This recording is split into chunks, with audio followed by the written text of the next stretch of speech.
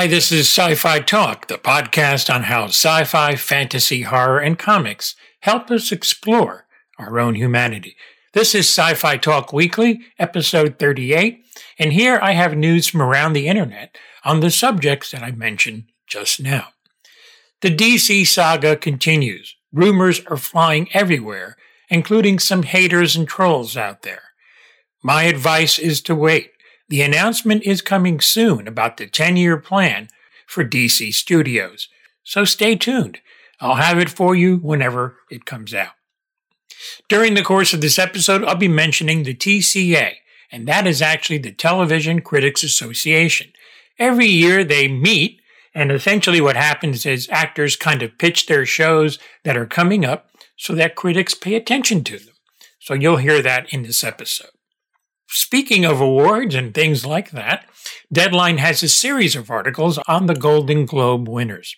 They report that Michelle Yeoh won for Everything, Everywhere, All at Once. An amazing, amazing film. This is what she said, quote, "It's been an amazing journey and an incredible fight to be here today, but I think it's been worth it. I remember when I first came to Hollywood. It was a dream come true until I got here. Because look at this face. I came here and was told, you're a minority. And I'm like, no, that's not possible. End quote. Kyu Hu Kwan won for the same film. And his speech was, quote, "I was raised to never forget where I came from and to always remember who gave me my first opportunity. I am so happy to see Steven Spielberg here tonight. Steven, thank you." End quote. Angela Bassett won for her performance in Wakanda Forever. I agree with that choice. Variety reports she said this on her acceptance speech. "I've got to find my words. I'm so nervous. My heart is just beating. The late Toni Morrison said your life is already a miracle of chance, just waiting for you to order its destiny. But in order for that destiny to manifest, I think it requires courage to have faith. It requires patience, as we just heard. And it requires a true sense of yourself. It's not easy because the past is circuitous and has many unexpected detours. But by the grace of God, I stand here, and I stand here grateful." End quote. Variety also reports The Last of Us had their red carpet premiere this past Monday. Showrunner Craig Mazin talked about the challenges of adapting the video game to TV.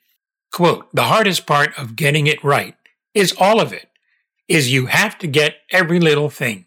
You have to get the casting right, the scripting right, the production design, the music, the editing, the visual effects, all of it. That's why showrunning is such a crazy job. Every tiny detail you have to have your eyes on. That's the joy of it for me," end quote.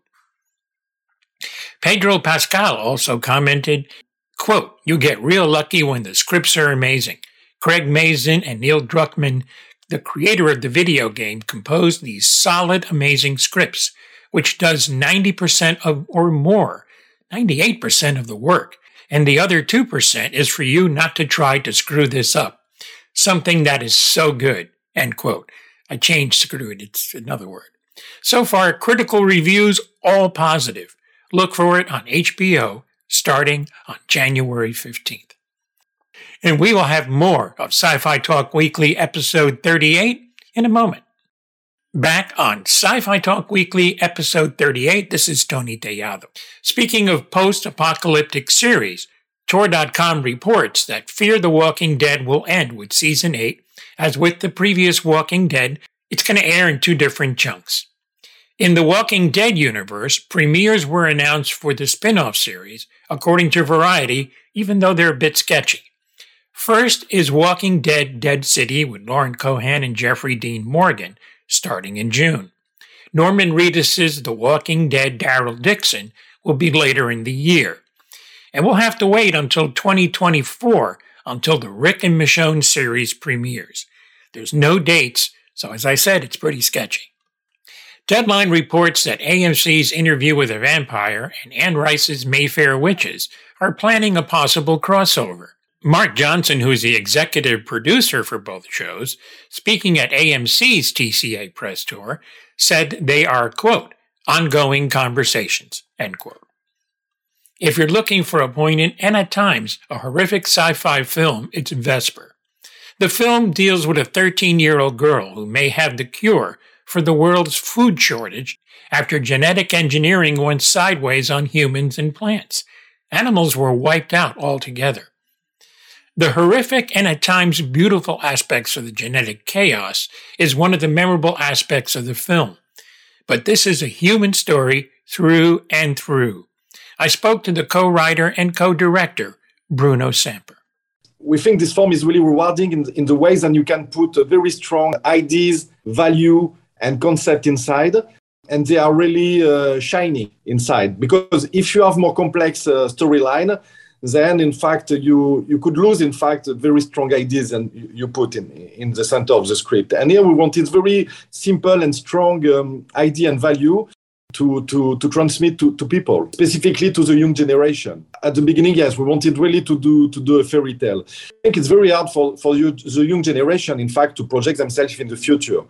We are from a generation, we was teen before 2000, and for us, 2000 was like an horizon of a better world, something better, something was going to be better. And today, when you are a young person and when you are a teen, for example, and you see bad news every day. Everyday news tell you, okay, it's the end of the world, we go to the apocalypse, global warming, everything, and there is nothing we can do, and it's like that. I mean, it should be terrible for teens, in fact, to live in a world when there is no future.